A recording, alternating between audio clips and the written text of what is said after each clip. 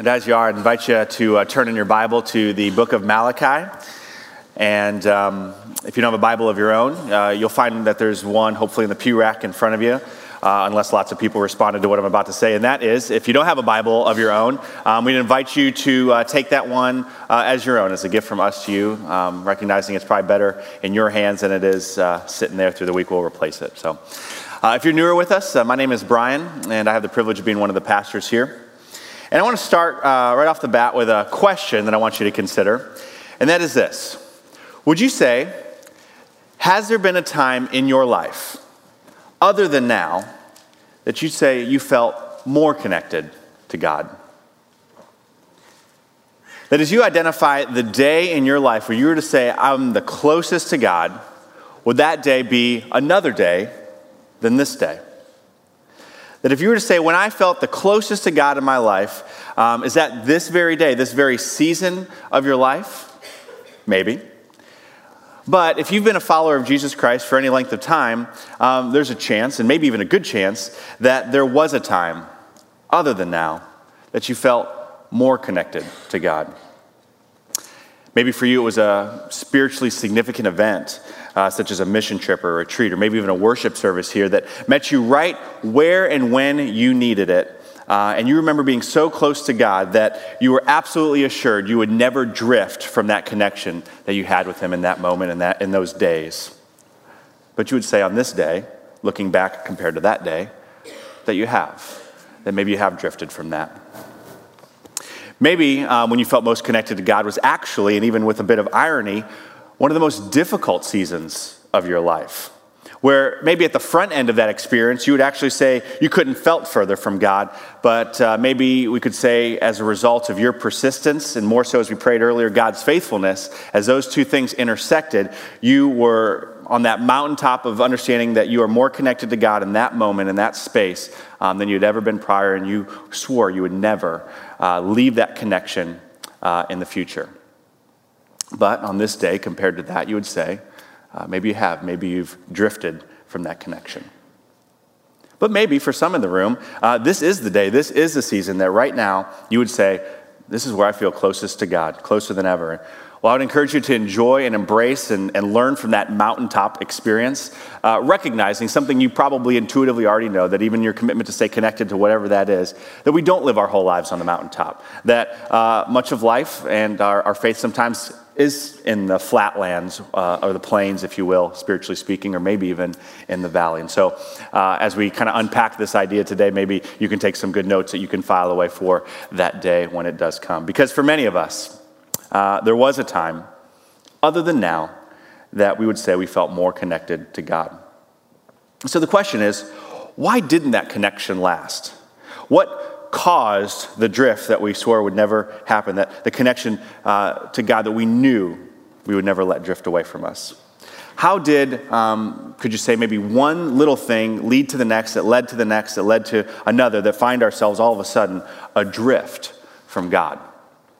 Well, I want you to take a look at one of my favorite commercials in a series of commercials that come out of DirecTV about how a domino effect happens, how one little thing, seemingly insignificant, can lead to the next, it can lead to the next, it can lead to the next step. Before you know it, you're very far from where you ever thought you would end up being. When your cable company keeps you on hold, you get angry. When you get angry, you go blow off steam. When you go blow off steam, accidents happen. When accidents happen, you get an eye patch. When you get an eye patch, people think you're tough. When people think you're tough, people want to see how tough. And when people want to see how tough, you wake up in a roadside ditch. Don't wake up in a roadside ditch. I laugh every time. Those are great. Well, as silly as that is, the idea that of being put on hold, is much frustrating as that actually is to all of us, that can somehow lead us being beat up in a roadside ditch.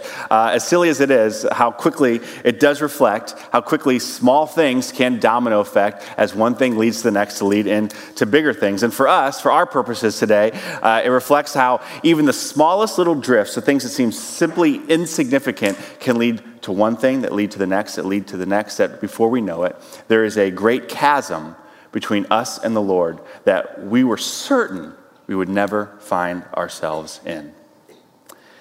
And the truth is, we all face that. We all face that temptation, those seasons where we could easily begin to drift or be adrift from God. What might start with simply not being or feeling as connected maybe to God as you did on that mountaintop experience. You find yourself kind of back in the plains, and we know that we don't live on the mountain, so you don't make too big a deal of finding yourself kind of in the flatlands. But maybe you find yourself in the flatlands missing the mountaintop experience, and in missing that mountaintop experience, you grow bored with the flatlands. And maybe in your boredom or your indifference, you find yourself maybe being tempted by things or old temptations that you thought you'd never have to face again, and maybe facing those old temptations, you find yourself falling into sin, and the kind of sin that you never thought you'd find yourself in. And then falling into that sin, you find yourself very separated from God, or feeling very separated from God, and it may be even frustrated and angry toward God in the drift that was caused by your own choices. And so this idea of one thing leading to the next that leads to the next, this kind of situation, this is the situation that we see happening, this domino effect in the book of Malachi. Malachi is one of the 12 minor prophets that we've been studying at various points throughout the year in our series on them. And if you've been with us, Pastor Wayne, as he's pointed out each week, just a reminder that they're not called minor because their message was minor in any way, but simply their prophecy, what they had to say, was just a little shorter than their maybe long-winded contemporaries like Isaiah or Jeremiah. And so a lot of their prophecies only take up 2 or 3 pages in the Bible, so it's always hard to find, so the page numbers always help. So with that, there is nothing minor about their message, as we've seen if you've been with us over the last several weeks, and the same continues to be true for the message that Malachi is bringing to God's people. And so we see Malachi speaking to God's people of the Old Testament, often referred to as the Israelites. And to the Israelites in Malachi's time, their answer to the question we asked at first, has there been a time in your life, other than now, that you felt more connected to God? The answer would have certainly been a resounding yes. For the people of Malachi's time, for God's people. And here's why. You see, throughout the minor prophets, we've been looking at both the northern and the southern kingdoms of Israel. And particularly the last several weeks, we've examined the southern kingdom, Judah, who in 586 BC, they were conquered by Babylon. And when being conquered, they were exiled to Babylon to serve them in captivity. But then, good news, 48 years later, they were, by the grace of God, freed. They were freed to head back home to where they could rebuild their temple and thus worship and freely worship God appropriately again. And so God had rescued them from, you could say, the valley of exile and brought them to that mountaintop experience of being rescued by God and being able to return home in a season where arguably they would say, man, look what God has done for us. We will never leave this great connection, this mountaintop experience that God has provided for us. However, as you can predict, is the case throughout multiple times in the course of Israel's history throughout the Old Testament, they did forget, and they did drift from the God and from the moment where they swore they would never drift away, or they could have been more closer to God. And in turn, as a result of their drifting from God, they actually began to doubt God's commitment then toward them, even blaming God for the difference and, for the drifting between them. And what really happened was they weren't necessarily saying, well, we don't believe in God anymore, but they were committed that God just didn't care about them anymore, that there was this indifference, this malaise, this kind of whateverness towards God. And so in the midst of this drift from God, God speaks to his people through the prophet Malachi, and he exposes it. If you read Malachi this past week, you see there's this back and forth dialogue between God and the people to kind of expose why this drift has taken place. And so we're going to look at the ways in which that drift caused and how the people ended up adrift from God. And then, of course, what does God say to do about it? And then from there, we'll examine our own lives and what causes us to begin to drift from God or find ourselves adrift from God. And then, of course, what does God encourage us then to do about it? And so with that, we're going to look at Malachi, starting chapter 1, verse 1, right off at the beginning there. A prophecy. The word of the Lord to Israel through Malachi. I have loved you, says the Lord. But you, the people, you ask, how have you loved us? And so right out of the gate, Malachi exposes the drift in the people. He exposes it by recognizing that the people are doubting that God even loves them. And so God responds in subsequent verses, reminding the people how he chose them by choosing their ancestor Jacob in the beginning. And then God goes on to say, since you've kind of got it wrong here, let me define reality for you. He defines reality for the people and what really is taking place, and that the drift is not God's fault, but it is the choosing of the people to have drifted from God. And so the first thing that God exposes is the people were failing to honor him, to worship him properly. Chapter 1, verse 6, it says, "A son honors his father, and a slave his master. If I am a father, where is the honor due me? If I am a master, where is the respect due me? Says the Lord Almighty." And then here he's speaking to the leaders or the priests of the nation, but later to all the people, he says that the Lord says, "You show contempt for my name." So Malachi the prophet, speaking on behalf of God, God is saying, if I'm your heavenly Father, if I am your master, if I am your Lord, why don't you treat me as such? And God says, not only are you not giving me the honor due me, but you are going beyond that and even showing contempt for my name. In other words, they're getting arrogant towards God. They're getting snooty. They're turning up their noses toward God and toward the things of God. And so as a result of that arrogance toward God, that frustration with God, the reality of when they gather for worship is it was a charade. It was a farce. They were merely kind of a going through the motions, half-hearted at best in their worship gatherings. And so God responds to that reality in verse 10. He says, "Oh, that one of you would just shut the temple doors so that you would not light useless fires on my altar. I am not pleased with you, says the Lord Almighty, and I will accept no offering from your hands." Basically, God is saying, why bother even showing up to worship if you're not going to actually worship anyway? Why bother to show up to just half-heartedly go through the motions? Better for you just to shut the doors of the church and not even bother coming in, just stay home. And so, as the people fail to revere God by honoring God in true worship, we see how that one thing leads to the next, how that dominoes into chapter 2 of Malachi, where we read of the people's continued drift from God in their sin. Their very specific sin at their time was through marital unfaithfulness. In that in this particular situation, the men were flippantly, you could say, divorcing their wives. Verse 14 of chapter 2 says, "As the Lord as the witness between you and the wife of your youth, you have been unfaithful to her, though she is your partner, the wife of your marriage covenant." And why were they divorcing their wives? Well, not because of any marital unfaithfulness or anything wrong on the ladies' part, but really simply because the guys wanted new ones. The guys wanted new wives. They were basically, you could say, sending away what would be the ancient version of mail order brides. They were marrying off foreign women who, and this is where their sin kind of goes from bad to worse, they were marrying foreign women who worshiped other gods, false gods, rather than the one true God. And so, of course, kind of intermarrying with other religions, this is causing yet even a further drift from the one true God and God's people, as it says in chapter 2, verse 11. Judah, God's people, says they have been unfaithful. A detestable thing has been committed in Israel and in Jerusalem.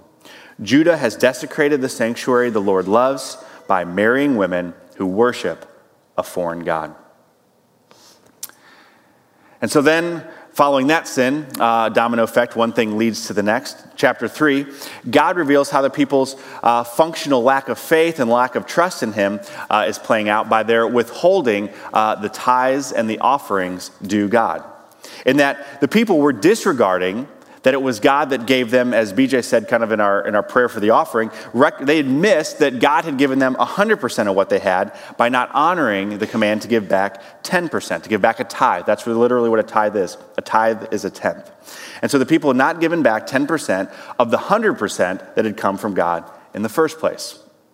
As it says in chapter 3, verse 8. It says, God says, "Will a mere mortal rob God? Yet you rob me. But you, the people, you ask, how are we robbing you? In tithes and offerings, says the Lord." And so all this drifting, it was not without consequence. As throughout Malachi, one of the complaints that the people of God continue to bring is that God is not blessing them.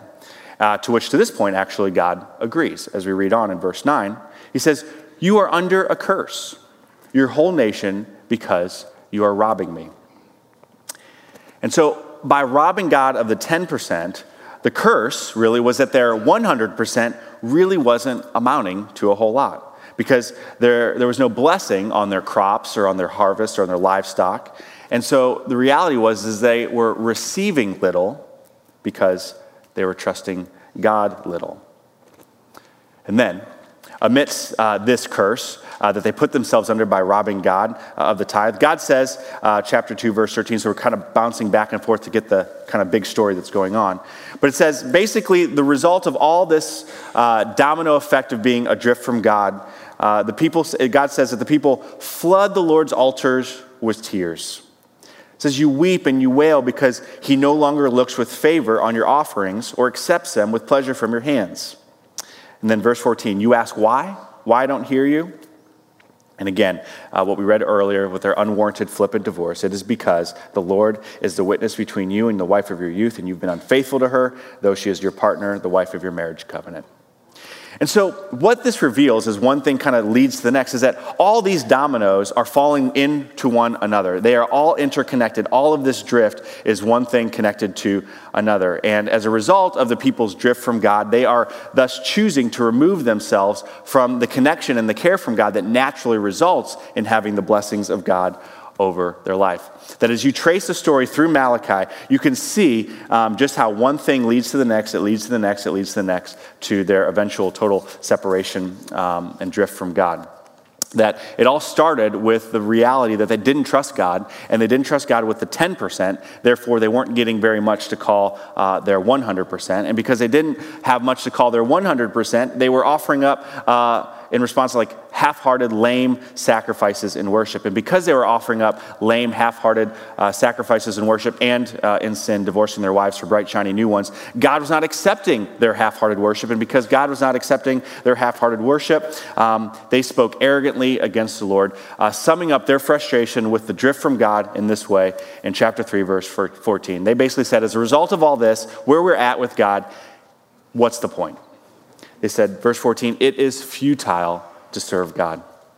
What do we gain by carrying out his requirements and going about like mourners before the Lord Almighty? That in the end, as a result of their drift, they were pointing their finger at God for the drift. But as kind of the metaphor says that, when you point a finger, you need to look at the other three fingers pointing back at you. They needed to look back at themselves and recognize that it wasn't God that caused this drift, but it was them. It was the people in their own choosing to drift from God. They got further and further and further from God, and by getting further and further from God, they were separated themselves from what naturally comes in blessing from being connected and close to God. And the reality is that same drift, it can happen to us.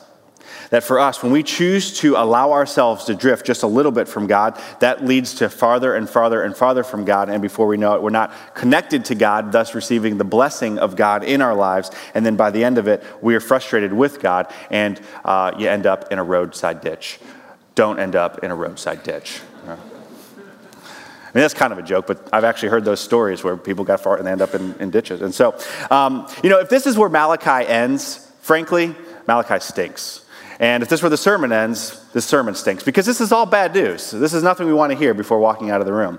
However, with our God, the reality is of who God is that there is always good news, that he brings good news. And so recognizing that if there's, bad news, good news, give me the bad news first. What then is the good news? What is the good news in the reality that the people of God are in a drifted state from God? What is the good news that if we find ourselves drifting or in an adrift state from God? What is the good news? What are we to do?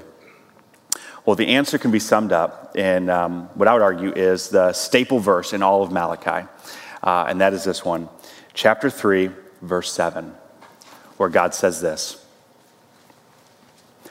"Return to me, and I will return to you, says the Lord Almighty." Return to me, and then I will return to you. That if you have drifted from God,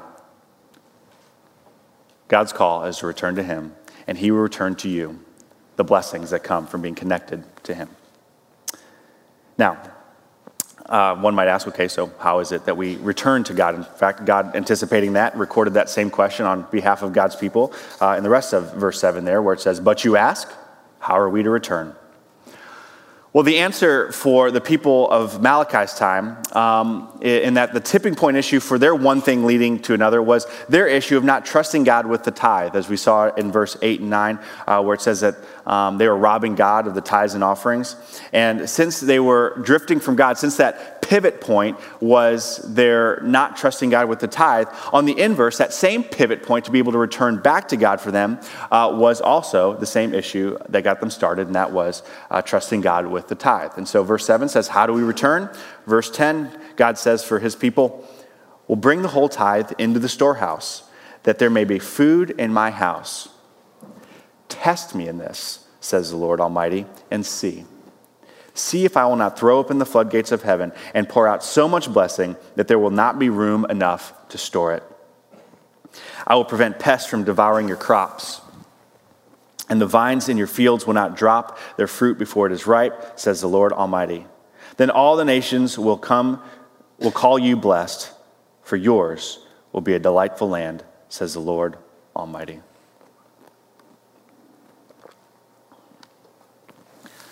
So what God is telling his people is that he wanted to bless their 100% by them stepping out in faith and trust with the 10%. And so for the people of Malachi's time, the same tipping point that was withholding the tithe that caused the drift in the first place was also going to be the same tipping point that would allow them to return back to God, to turn the drift in a positive way rather than negative, back toward God and toward the blessings of God. And this is such a sure thing from God's point of view that he actually says, in my understanding, this is the only time God says this in the scriptures. He actually says in verse 10 to test me in this. God is saying, try me, says the Lord Almighty, and see. See if I will not throw open the floodgates of heaven and pour out so much blessing that there will not be room enough to store it. And so that was the case for Malachi, or the people of Malachi's time. But what about for us? When we find ourselves drifting or adrift from God, what is our response? Well, just like the people of Malachi, we must first identify why it is we are drifting. What's causing that drift? What's starting that drift? That we might recognize that tipping point, that we might then identify that same place in which we need to tip back towards God, that we might return to God, that he can return to us, his blessing and his care that come naturally by being connected to him, as it says in Malachi 3:7. And so how can you return to God? That to the question, has there ever been a time in your life other than now that you were more connected to God? What can you do to stop the drift and return back to God? We're going to kind of answer it this way as we close here this morning, that how can we move, or maybe just like the people of Malachi's time, they were going through the motions, showing up to worship. Maybe that's you. Maybe you recognize you're here this morning, but that's about it. You come in, you leave, but if you're honest with yourself, there's some indifference, there's some drift, there's some malaise about this whole God thing in your life of late. And so how can you, where there is indifference, do something different? How can you, where there is indifference, do something different that could make all the difference in your relationship with and your connection to God? And so we want to look at a few ideas that can help you stop that drift and turn back to God once again. And so one way that you might return to your relationship with God is, we could say, to actually have a relationship with God, to actually practice your relationship with God. If you think back on to when you first became a Christian, you might recall some language to the effect of the very thing we were signing on for was a relationship with God. That we understood that we are separated from God because of sin. We're separated from perfect God through our imperfect sin. And because of Jesus Christ forgiving our sin, we are brought back into a right relationship with God.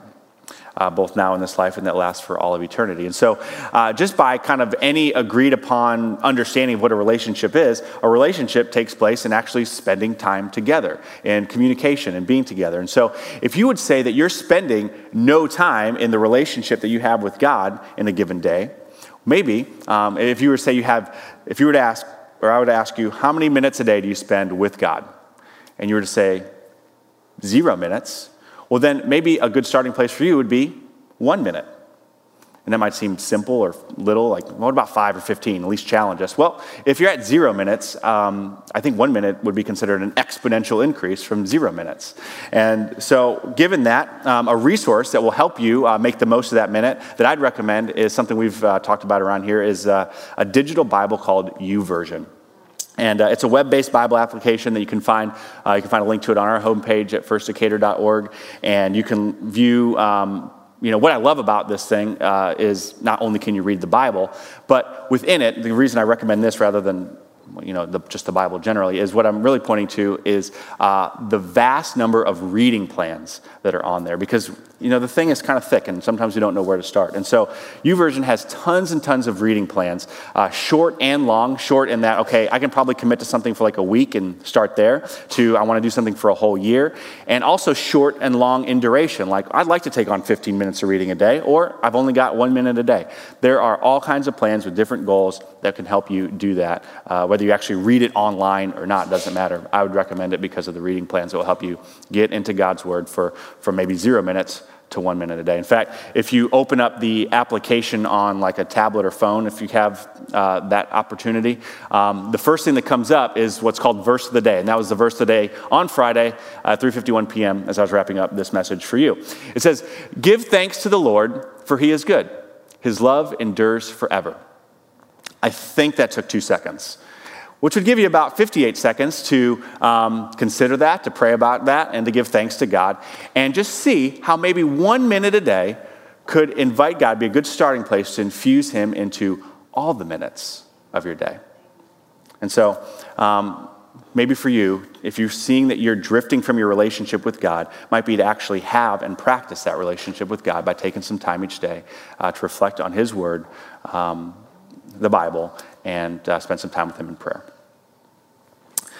Another way that you might need or be able to move from indifference to actually doing something different that could make all the difference in your relationship with God is to get connected with other people who have a relationship with God. And understanding that's what the church is. A church is a group of people who have relationships with one another, who all together are encouraging one another's relationship with God.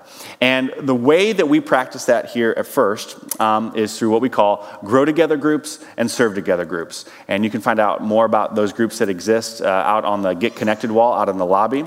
And the reason we have these groups, honestly, we don't actually believe you are so bored in your life that you're looking for something to fill the time for another program or another event or another commitment in your life. But that we actually believe what Scripture says, where it says that it is through growing in our relationship with God and doing that together as a church and serving one another and serving others on behalf of God and doing that together as a church, that is in that we actually can make, where there is indifference, make a difference in our relationship with God, others' relationship with God, our relationship with God together. That's what it means to be the church, to be growing and serving together. In fact, one of the cornerstone passages that we lean into for our understanding of this comes out of the book of Hebrews. And the book of Hebrews is really a book all about challenging us to increase our faith and stay committed to our faith. And it's kind of like a book on prevention of drift. It's like the drift prevention book to keep the faith and not drift from God. And so the way that the writer of Hebrews says it is, let us consider how we may spur one another on toward love and good deeds, not giving up meeting together, as some are in the habit of doing, but encouraging one another, and all the more as you see the day approaching. And that day is basically until the day that Jesus comes back again.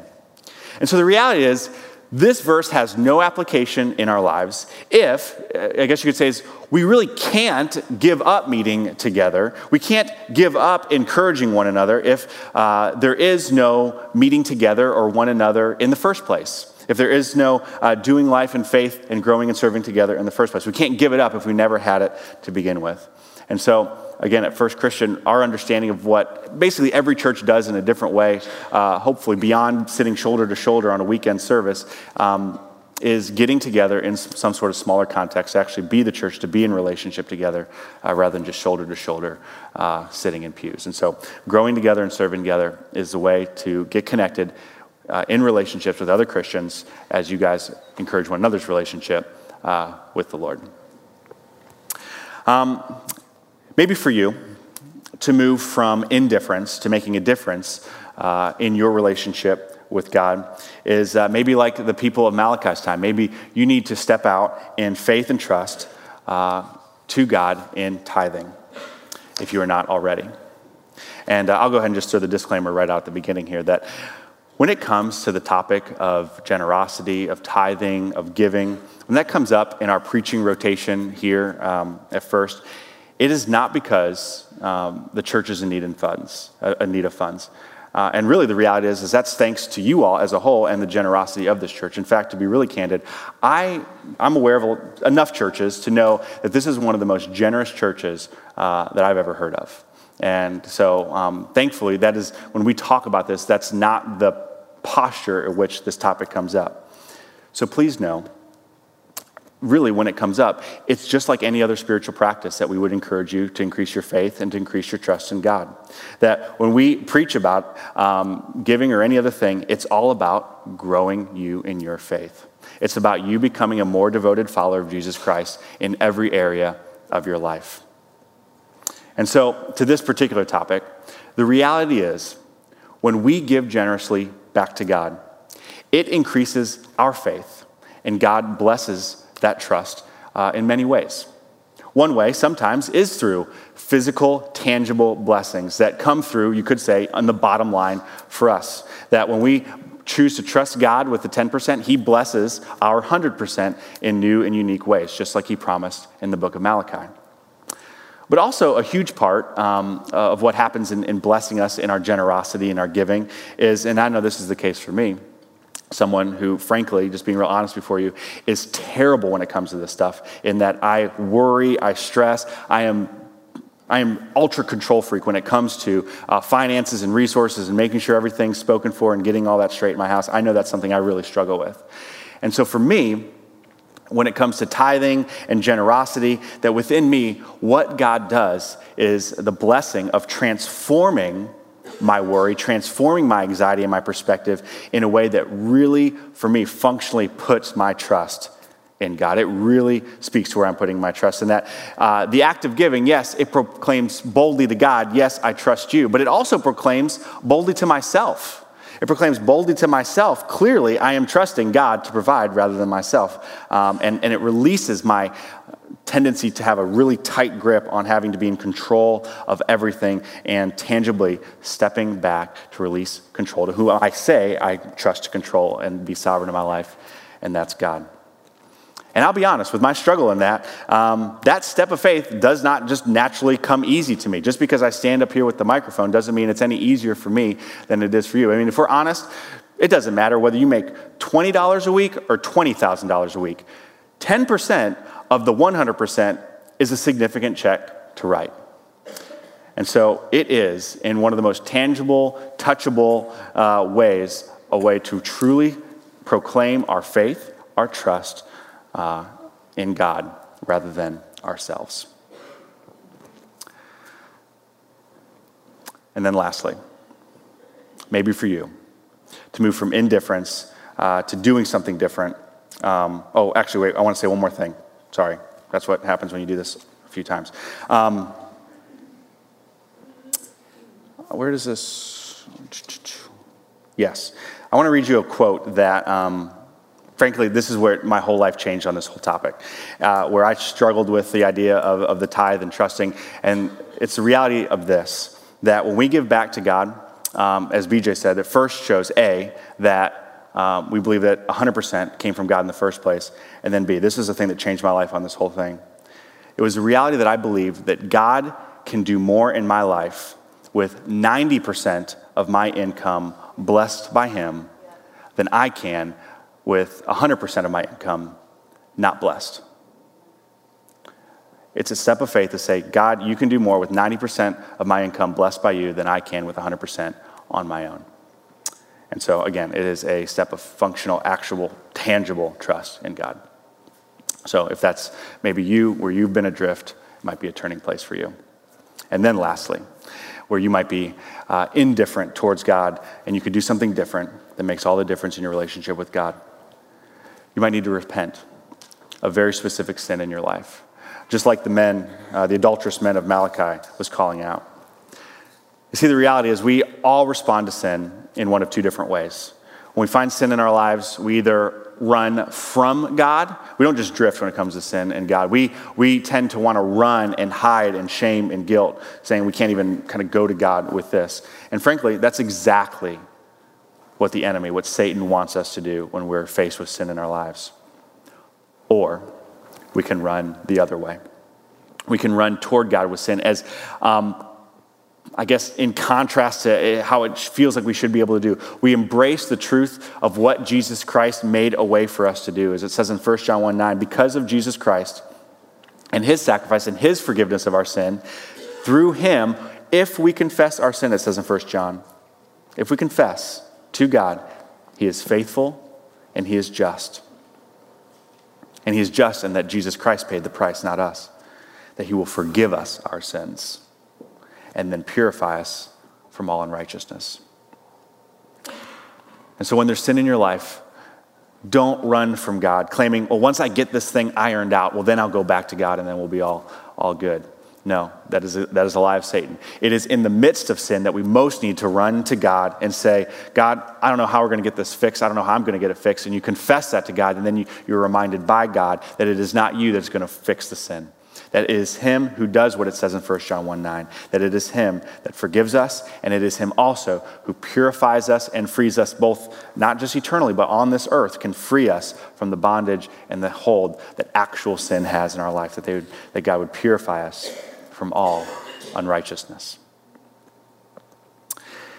And so, as we close our service together this morning, we're going to take a few moments to remember how this forgiveness and how this purifying from all unrighteousness was made possible. And that is through the sacrifice of Jesus Christ. And so if you're serving communion this morning, we invite you to go and prepare for that right now.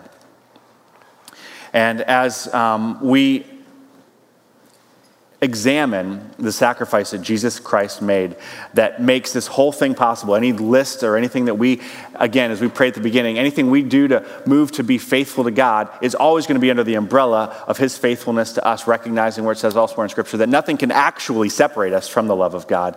Everything we do to have that sense of separation is from our drifting, but we cannot be separated from God's love. And so sometimes it's just a matter of waking up to that reality that already existed, that was right there before us all along, that was made possible in Jesus Christ. And the way it was made possible is that, really on the night he was betrayed, the way it was made possible, we wanted to never forget. In his broken body and his shed blood, with his original disciples, he took bread and he said, this is my body broken for you. Eat this in remembrance of me. And he said, this cup is my blood poured out for you. Drink this in remembrance of me. And so whenever we eat this bread and drink this cup, it says in Scripture that we remember, we proclaim the Lord's death. We proclaim how we are forgiven and purified from unrighteousness and able to have that relationship with God that we talked about earlier, all through Jesus Christ's sacrifice. And so we want to ensure that we would never forget that, as is the temptation as we see Malachi and the people of Malachi's time forgetting what God had done. We want to never forget what Jesus Christ did for us in that primary event of our whole Christian faith. And so we remember as we take the bread and the cup. And so as we remember, I invite you to pray with me, giving thanks for that.